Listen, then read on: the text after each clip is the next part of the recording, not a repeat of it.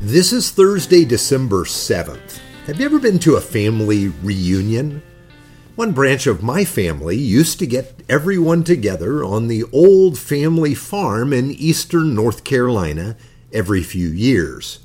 There were more relatives there than I even knew we had. First and second cousins, their spouses and children. Also, next to the farmhouse was a very old cemetery where generations of our family had been buried. To be together was an experience of joy and celebration. Big spreads of food made with family recipes filled the tables. The first one I remember attending had about 100 relatives. Now in Israel, in ancient times, extended families had allotments of land next to each other. They shared in the work and the produce of their land. They also came together for the great feasts of the people. Times like this in Israel were immense celebrations of God's goodness, and also opportunities for families to come together to reconnect. These immense family reunions. Now, even when the people traveled to Jerusalem for the great feasts of Israel, they would camp out together. Everyone looked forward to the feasts, not just for the food, but for the time they could share. They would always be catching up and talking about their family, where they'd come from, and what was happening in Israel. Now here's our scripture text for today. Isaiah chapter 42, verse 10 to 13. Sing to the Lord a new song, his praise from the ends of the earth, you who go down to the sea and all that is in it. You islands and all you who live in them. Let the wilderness and its towns raise their voices. Let the settlements where Kedar lives rejoice. Let the people of Selah sing for joy. Let them shout from the mountain tops.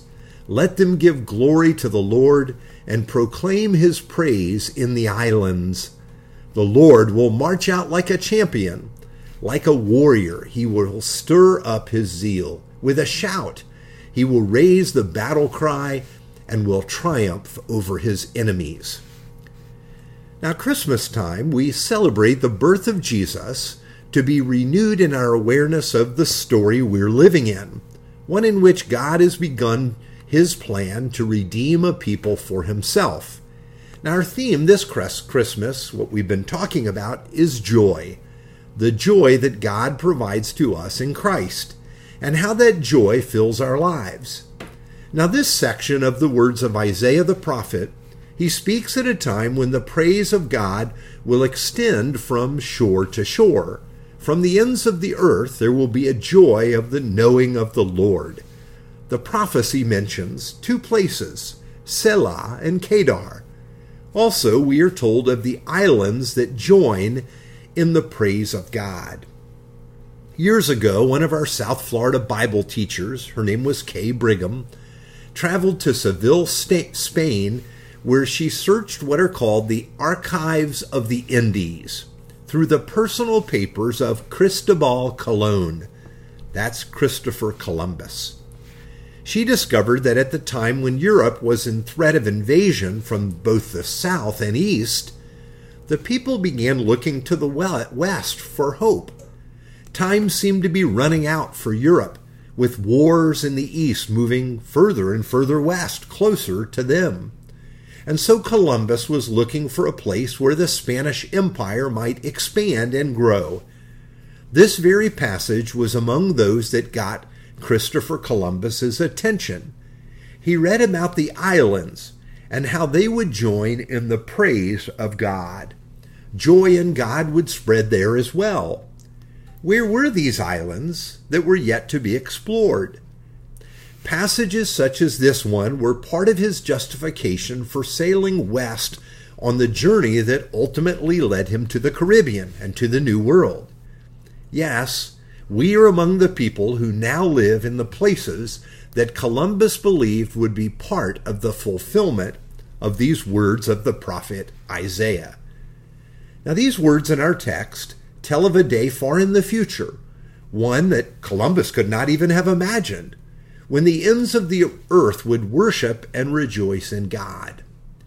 Now, this prophetic vision helps us today to remember that God is working all over the world and that he plans a day for an immense reunion of all peoples, sort of like the one we were reading would happen in Israel.